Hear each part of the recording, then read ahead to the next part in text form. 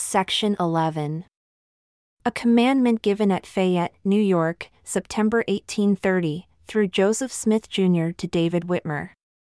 Behold, I say unto you, David, that you have feared man and have not relied upon me for strength as you ought, but your mind has been on the things of earth more than on the things of me, your Maker, and the ministry whereunto you have been called.